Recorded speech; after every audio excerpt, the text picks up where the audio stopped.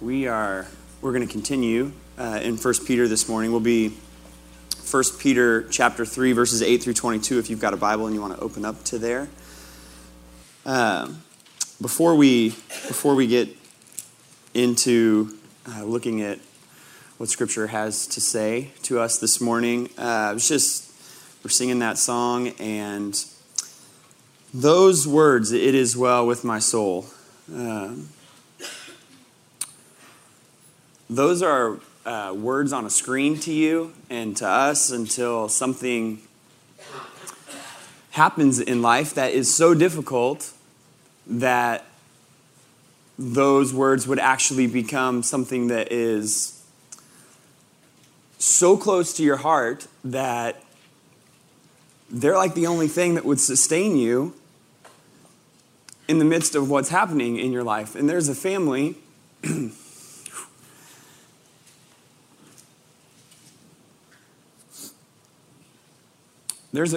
in our church who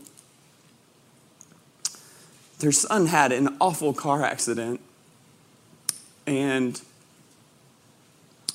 he is in the hospital, and it's like an hour-to-hour thing whether or not he is going to survive. And I sat in the hospital with them just a couple days ago and was praying with them, and in the middle of what I just cannot even fathom,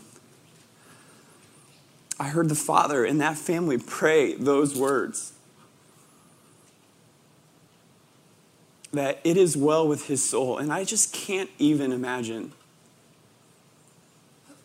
that something that we sing that can become so routine, or can just become the words of a song that I sang when I was little in church and then have kind of been redone in this neat sort of way by a band today and that sound really great, that those could become actual truth that a person in the midst of just unbelievable pain would cry out to the Lord. Let go my soul and trust in him. It is well with my soul. And standing just over here this morning, and I can't even sing the words, and it's not my child. The stuff that we sing, the stuff that we see in Scripture has purpose. We don't just sing songs here that we think sound good, and we don't just open up the Bible because we think it's some sort of self-help guide. We look to the Lord as the source of our life. And we look to the Lord as the source of our hope and the source of our joy and the source of our peace, regardless of what's happening in the midst of our life. And we're going to work our way through 1 Peter this morning, but maybe the most important thing I think we can do this morning would be, as a church body, to lift up our prayer on behalf of this family within our church. And so, if you would, just for a moment, join me.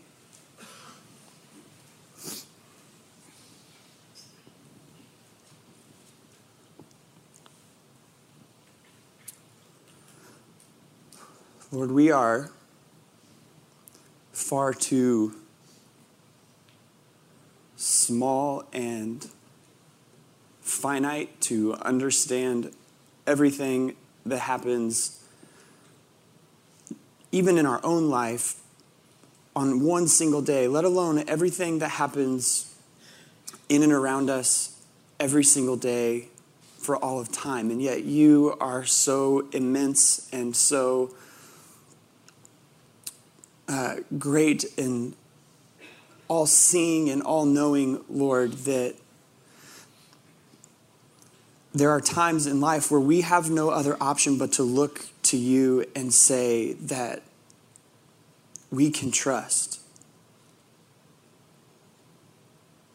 Lord, we have no other option but to look to you, and in the midst of our hurt, in the midst of our pain, to just cry out from our soul that it is well, even if it doesn't feel well. So Lord, I want to lift up our brothers and sisters in Christ who are experiencing just unbelievable hurt and emotional pain and mental turmoil while they wait, Lord. God, would you be near to them right now, God? Would your presence be very close to them and very dear to them, Lord? Would "it is well with my soul" be not just the words on a screen, God, not just something that we sing on a Sunday morning, Lord, but would that be near and dear to their hearts? Lord, we know that you are powerful beyond measure, God. We know that you have the ability to heal, and so we do pray that you would do a miraculous work in this young man's body. God, we pray that you would bring physical life back into his body. Lord, we pray that you would be glorified for that people would see your power and they would see what it is that you're capable of doing, and they would be drawn to faith in Jesus Christ by that work, Lord. God, but we also pray that it would not be your will to do that. Lord, we pray that you would allow this family to draw close to you and close to one another, that you would move us as a church to just circle around them, Lord, and that by their hope and faith and trust in you, Lord, that people would be drawn to you.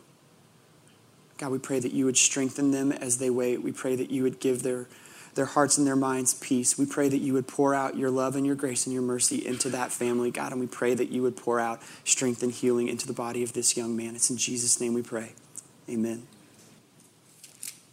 If you want to flip back to 1 Peter 3, we're going to start making our way through this section of verses. There's a reason why we included as many as we did here, and I'll get to that later in our time together. But I just want to read all of 1 Peter 3, 8 to 22. It's going to take just a minute. So if you've got a Bible or you've got it on your phone and you want to follow along, that would probably be helpful. Scripture says, "Finally, all of you have unity of mind, sympathy, brotherly love, a tender heart, and a humble mind. Do not repay evil for evil or reviling for reviling, but on the contrary, bless. For to this you were called, that you may obtain a blessing. For whoever desires to love life and see good days, let him keep his tongue from evil and his lips from speaking deceit. Let him turn away from evil and do good. Let him seek peace and pursue it. For the eyes of the Lord are on the righteous, and his ears are open to their prayer. But the face of the Lord is against those who do evil. Now who is there to harm you if you are zealous for what is good? But even if you should suffer for righteousness' sake, you will be blessed. Have no fear of them, nor be troubled, but in your hearts honor Christ the Lord as holy, always being prepared to make a defense to anyone who asks you for a reason for the hope that is in you. Yet do so with gentleness and respect, having a good conscience, so that when you are slandered, those who revile your good behavior in Christ may be put to shame. For it is better to suffer for doing good, if that is God's will, than for doing evil. For Christ also suffered, once for sins, the righteous for the unrighteous, that he might bring us to God, being put to death in the flesh, but made alive in the Spirit, in which he went and proclaimed to the spirits in prison, because they formerly did not obey when God's patience waited in the days of Noah, while the ark was being prepared, in which a few, that is 8 persons, were brought safely through water. Baptism, which corresponds to this, now saves you, not as a removal of dirt from the body, but as an appeal to God for a good conscience through the resurrection of Jesus Christ, who has gone into heaven and is at the right hand of God, with angels, authorities, and powers having been subjected to him." That moves along pretty well and good, and then takes a hard and confusing left turn at spirits in prison. And it becomes challenging to work with. And we're faced with a passage of Scripture that presents a little bit of a conundrum for us, and we need to know, how is it that we work through something of this nature? When I was in high school, my senior year, I took calculus, not because I'm good at math or because I like math, but for the exact opposite reasons. I hate math, and I'm not good at it, and I didn't want to ever have to take it again in my life. And so the hope was, do this in high school, roll the credit over to college, and never have to take another math class in your life. I made that work, praise the Lord. But it was an awful year-long experience for me. I disliked literally every second of it. If you have ever taken calculus or you know anything about calculus, you've got a problem, you do one thing calculus related and then like a notebook and a half worth of algebra in order to arrive at an answer that inevitably is not going to be correct. At least that was my experience in calculus. You may have fared better than me. And so what would happen for me is that I would often bump into something that I just didn't know what to do with. I had no idea how I was supposed to work through the problem. And so I spent more or less every morning of my senior year of high school in Mr. Gravina's classroom, desperately pleading for help. And we would work through the same process literally every morning. It would go something like this. Mr. Gravina, I don't understand this problem. Okay, do what you know. And for like 12 to 14 seconds, I would do the one thing I knew how to do. And then I would kind of look at him and I would say, that's all I got. And he would say, okay, let's identify what you don't know. And so I would spend like 30 minutes unrolling all the things I didn't know about what this problem was asking me to do. And he would say, okay, ask whatever questions you have and I'll try to give you whatever answers I can. And so we would back and forth on that. And it always ended the same way. Whether it was there was a test coming up that I was trying to be ready for, or it was just a piece of homework that I was working on that I was going to have to turn in. As I was leaving the room, it got to the point where he would say the same thing to me every time. Tim, pray for partial credit. And I would look back at him and I would say, yes, sir. And I would spend like the next 48 hours before the test praying for partial credit. I ended up with an A in calculus 100% on partial credit. I never on any test got the right answer at the end of the problem. But I would do everything I knew how to do up to that point and I would show every like little tiny step of work in hopes that he would give me enough partial credit that when I was wrong at the answer, he would just be merciful and give me some points. And thankfully he did. A lot of what I did with Mr. Gravina in my calculus class, I think we can apply directly to how do we work through a passage of Scripture that is confusing to us. So I'm going to outline a little process for us this morning that hopefully can be useful to you in the future, and then we'll apply that process to the passage that we're looking at this morning. And so the process is this. Identify what you know. Does the passage that you're working with give you anything for certain that you can walk away with and then live in light of? So don't just identify it, but actually figure out, how can I apply this thing to my life? That's step one. Step two is identify what's difficult or confusing. What challenges or questions arise because of the passage? And then go ahead and ask questions and seek answers for those. What questions do I need to ask in order to figure out what's going on here? Is there anything else in the passage or in the text around it that would maybe help me with what I'm currently working with? At that point, you don't need to pray for partial credit, like I did. Instead, there are two more things you can do. You can allow for the mystery of God. There are some things, because He is just infinitely greater and bigger than us, that we're never going to fully understand. And that should lead us to a place where we just worship the Lord for His greatness and His immensity and His infinite nature, even though our finite brain can't wrap itself around all of who He is. So allow for the mystery of God. And then the other is extend grace. It's possible that on some of these challenging passages of Scripture, you arrive at a place where you disagree with some other brothers and sisters, and that's okay. There are some things we can't disagree on. Jesus Christ lived holy life, died on the cross, was buried, resurrected on the third day. We can't disagree on those things. Exactly what does Peter mean in verses 19, 20, and 21 of 1 Peter chapter 3, we can disagree on, and we can extend grace to one another in the midst of it. And so we're just going to take that and apply it to this passage of Scripture, which is incredibly challenging. Martin Luther says, a wonderful text is this, and a more obscure passage than perhaps any other in the New Testament. So I don't know for a certainty what Peter means. And if Martin Luther can get away with that, then I'm going to get away with saying I don't have a firm grasp on exactly what verses 19 to 21 mean, and we're all going to survive, and we'll agree on some stuff in chapter 4. Sound good? All right. Identify what you know.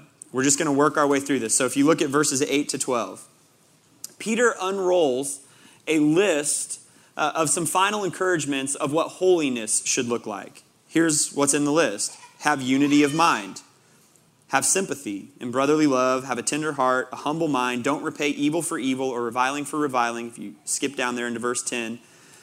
Keep your tongue from evil, your lips from deceit. Turn away from evil and do good. Seek peace and pursue it. One of the things we know for certain from this passage of Scripture is that holiness looks a particular way. It's defined by Scripture. We can read throughout the Bible and see exactly what God has to say about how we should live a life that's faithful in following Him. We can read and see how Christ lived and see the encouragements that we get. Defined by Scripture, holiness looks a particular way. We know that for sure. Here's the other thing we know for sure. Look at verse 9. Do not repay evil for evil or reviling for reviling, but on the contrary, bless, for to this you were called. Instead of returning evil for evil, return blessing for evil. We see that throughout Scripture. You can read it in Proverbs. You see it in the teachings of Jesus. And here it is affirmed in an epistle from 1 Peter.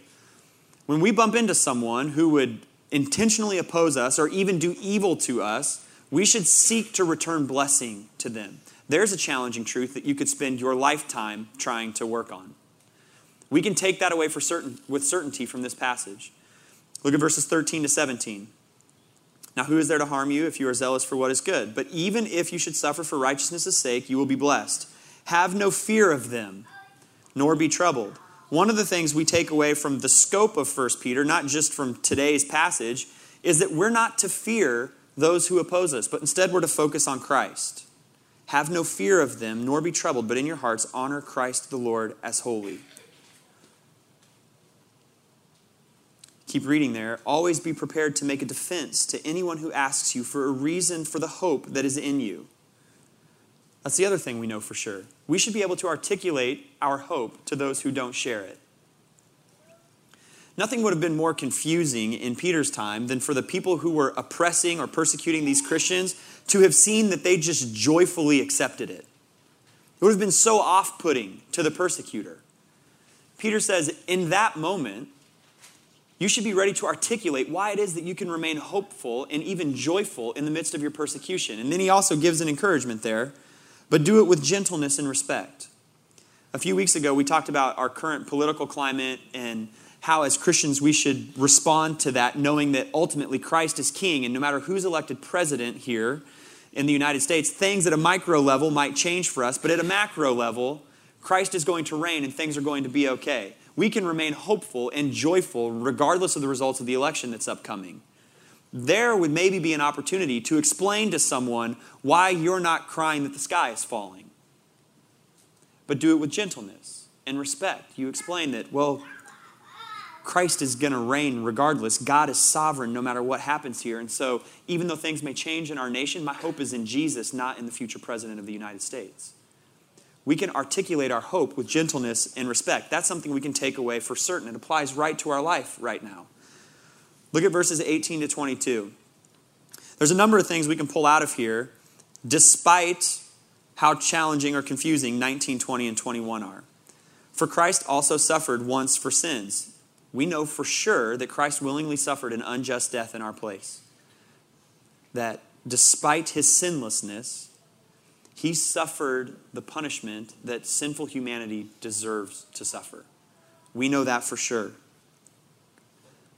The righteous for the unrighteous, that he might bring us to God. We know for sure that faith in Christ brings the unrighteous to God. Praise the Lord. That our faith in Jesus Christ, his death, and his resurrection takes those who are far from the Lord and brings them into right relationship with the Lord because his blood covers us. Our sin is forgiven thanks to his work. For Christ also suffered once for sins, the righteous for the unrighteous, that he might bring us to God, being put to death in the flesh, but made alive in the spirit. We know that Christ, having been put to death on the cross, resurrected. That's a truth. We know it for sure. We can live in light of that. And then things get challenging in verse 19. In which he went and proclaimed to the spirits in prison because they formerly did not obey. When God's patience waited in the days of Noah while the ark was being prepared, in which a few, that is 8 persons, were brought safely through water. Baptism, which corresponds to this, now saves you, not as a removal of dirt from the body, but as an appeal to God for a good conscience through the resurrection of Jesus Christ. Verse 22, here's another thing we know for sure. Who has gone into heaven and is at the right hand of God. Jesus ascended into heaven and he reigns at the right hand of the Lord. There's a whole lot of truth in this passage that we can take away for certain and apply to life, despite maybe not being totally clear on what verses 19, 20, and 21 mean. Identify what you know and then live in light of it. If you were to just toss the baby out with the bathwater here and say, there's a confusing chunk in the middle of this section, therefore I'm going to just write off the whole thing or not pay attention to the whole thing, or I'm so frustrated by what's confusing that I'm not going to do any work to gather what I can know, you would miss all of that truth. You would also miss all of the application that can come from that. There are some great questions you can ask yourself based on these truths that we've walked through. For instance, how does my life align with a picture of holy living found in Scripture? Even just the things that Peter mentioned, how does my life align with those? When someone in my life is challenging, do I return their evil with more evil, or do I look for ways to bless them? You might be in here this morning in a particularly challenging relationship with a coworker or friend or someone that you interact with regularly, and that could be application enough from this passage. What's larger in my heart, a fear of humanity or a reverence for Jesus? Is the hope of eternity visible in my life when I face challenging circumstances? Can I articulate the gospel? Do I view the sufferings in my life as opportunities to model what Christ has done? Do I regularly remind myself of Jesus' resurrection and ascension and worship him in response? Those are all great things that we can live in light of, despite what's confusing in the passage. So if you are spending time regularly reading the Bible and you come across something that you don't know, go ahead and identify what you do know and figure out how it is that that applies to your life. That's step one. Step two is identify what's difficult or confusing. It jumps right off the page at us in verses 19, 20, and 21, and it raises some logical questions. For instance, who did Jesus preach to? Who are the spirits? And what does in prison mean? So where did he go and preach to them? Who is it? Where did it happen? What in the world did he say to them?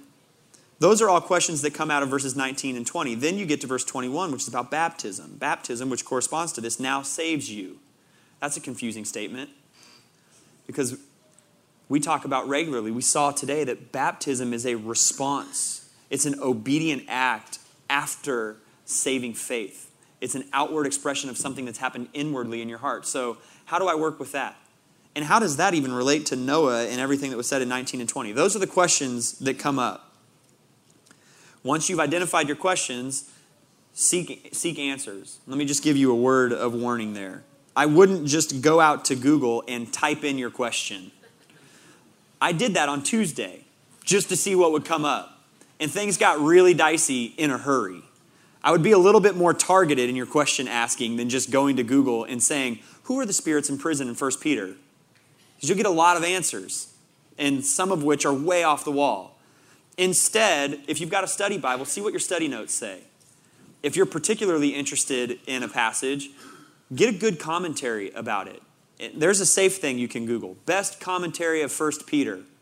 And a list of them pops up. And if you're really interested in figuring out this passage, go ahead and purchase one of them and read what it is that that commentator has to say. If there's a pastor or a teacher out there that you really trust, that you like to listen to, go and see if they've got a sermon about the section of Scripture that you're dealing with and see what it is that they have to say. Check with a mentor or someone that's discipled you or someone in your small group. If you want to, send an email to one of us on staff, and we'd love to talk to you about what we think any given passage means.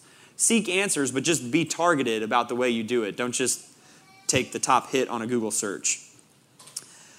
Since we've raised the questions, we've identified what we know, we've raised the questions that come from the passage, it would be time to seek answers. And so what I'm going to do this morning is I'm just going to give you the 4 most common interpretations of this passage of Scripture. That doesn't mean we're necessarily going to arrive at an answer, because I don't necessarily have one of the 4 that I think is absolutely has to be correct. But here's what typically comes up. The first is this, that Christ preached through Noah to those who lived in the days of the ark and the flood. This would be to say that Noah functioned as a prophet at that time, and that the same way that the Holy Spirit empowered Old Testament prophets like Isaiah and Ezekiel to speak to God's people, that the Holy Spirit empowered Noah to preach to those at that time that judgment was coming. In this instance, the spirits in prison would be kind of like a metaphorical way of saying the human beings trapped in their sin, that Christ preached to them through the prophet Noah that judgment was coming and they needed to repent. That's option number one. Number two is that Christ preached to the spirits of sinful human beings who perished during the flood, offering them a second opportunity to repent and be saved. In this interpretation, Christ preaches to them between his death and his resurrection. He goes to wherever those who perished during the flood were, and he offers them a second chance to repent and be saved. I will say this about this common reading. I think it contradicts what the rest of Scripture teaches about opportunities to be saved. I think Scripture makes it clear that there is no second chance, that you've got your lifetime to hear about, respond to the mercy and grace of Jesus Christ on your behalf, and you either repent and do that in this lifetime or it's too late. And so I would toss out number two, though it is a common reading of these verses. Number three is this: Christ preached between his death and resurrection to Old Testament people who had died and were eternally liberated or condemned. Easiest way to understand this one: we put our faith in Jesus looking backward at his work on the cross and in his resurrection out of the grave. And our faith in him, looking back at what he has done, is what saves us. For an Old Testament person, faith was a forward-looking act, that they were looking toward a Messiah that would come and eventually save them. This reading of verses 19 and 20 says that between his death and resurrection, Christ went and preached to Old Testament people who either had forward-looking faith or didn't. And he either took them to eternal life or they were condemned to eternal separation from him. That would be number three. And then number four, which is the shortest, is that Christ preached victory and judgment over evil angels. If you're jotting these four down, put in parentheses Genesis 6, 1-4. That's the story of the Nephilim. They were angels who existed on earth shortly before the flood. The evil angels that version 4 here, interpretation 4, talks about are those angels. That they were condemned because of their wickedness, and in between his death and resurrection, Christ went and he preached to them, and he just said, there's victory over you. Your judgment is final. Those are the four options, which leaves us at a place to say, what do we do with those? We identified what we knew, we identified what was confusing, we asked questions, we sought answers. Here's what I've got. How do I work through those? Well, is there any that you can throw out? Are there any that you can throw out because it doesn't align with the rest of Scripture? I think number two can be tossed out. There's no second chance at repentance after your life ends. Are there any that don't make sense due to the context of the passage? I would say number three doesn't make a lot of sense. The passage clearly talks about something going on in the days of Noah. And for number three to expand that to all Old Testament people, I don't think is treating the passage correctly. So I would say number three probably isn't a possibility, although there are some people that believe that, and that's fantastic. We'll all get to heaven together, and we won't care. That leaves us with either number one or number four. And the difference between those hinges on the word spirit. And there could be a long Greek explanation, but there are essentially two ways that you could interpret the word spirit. That it is an angel-type angelic being different from humanity, or the spirit of a human being. And where different people have interpreted this particular Greek word, they land on either number one or number four. I would lean toward number four, but I'm not dogmatic about it. There's some mystery here that I'm allowing for, and I would extend grace to a brother or sister who believes differently. So that's how I would kind of work through the passage. It's challenging. There are other passages of Scripture that are challenging as well that we can apply this framework to and gather what we can possibly know and leave to mystery what we possibly can't. I think that it's a fair way to handle challenging passages of Scripture. The section here in 1 Peter ends, verse 21 and 22, with a statement about baptism. Baptism, which corresponds to this, now saves you. We have to rightly understand that. And so Peter gives us a little bit of explanation. Not as a removal of dirt from the body. The actual literal act of being baptized is not what saves an individual. Baptism is a representation of the saving work of faith in a person's heart. So Peter says, baptism doesn't save you by the removal of dirt from the body, but it's an appeal to the Lord for or from a good conscience. That our faith in Christ has given us a clear conscience because our sin has been forgiven, and our baptism is a picture of that. The big takeaway from verse 21 is that the instrument of salvation is not the water of baptism, but faith in the work of Jesus Christ.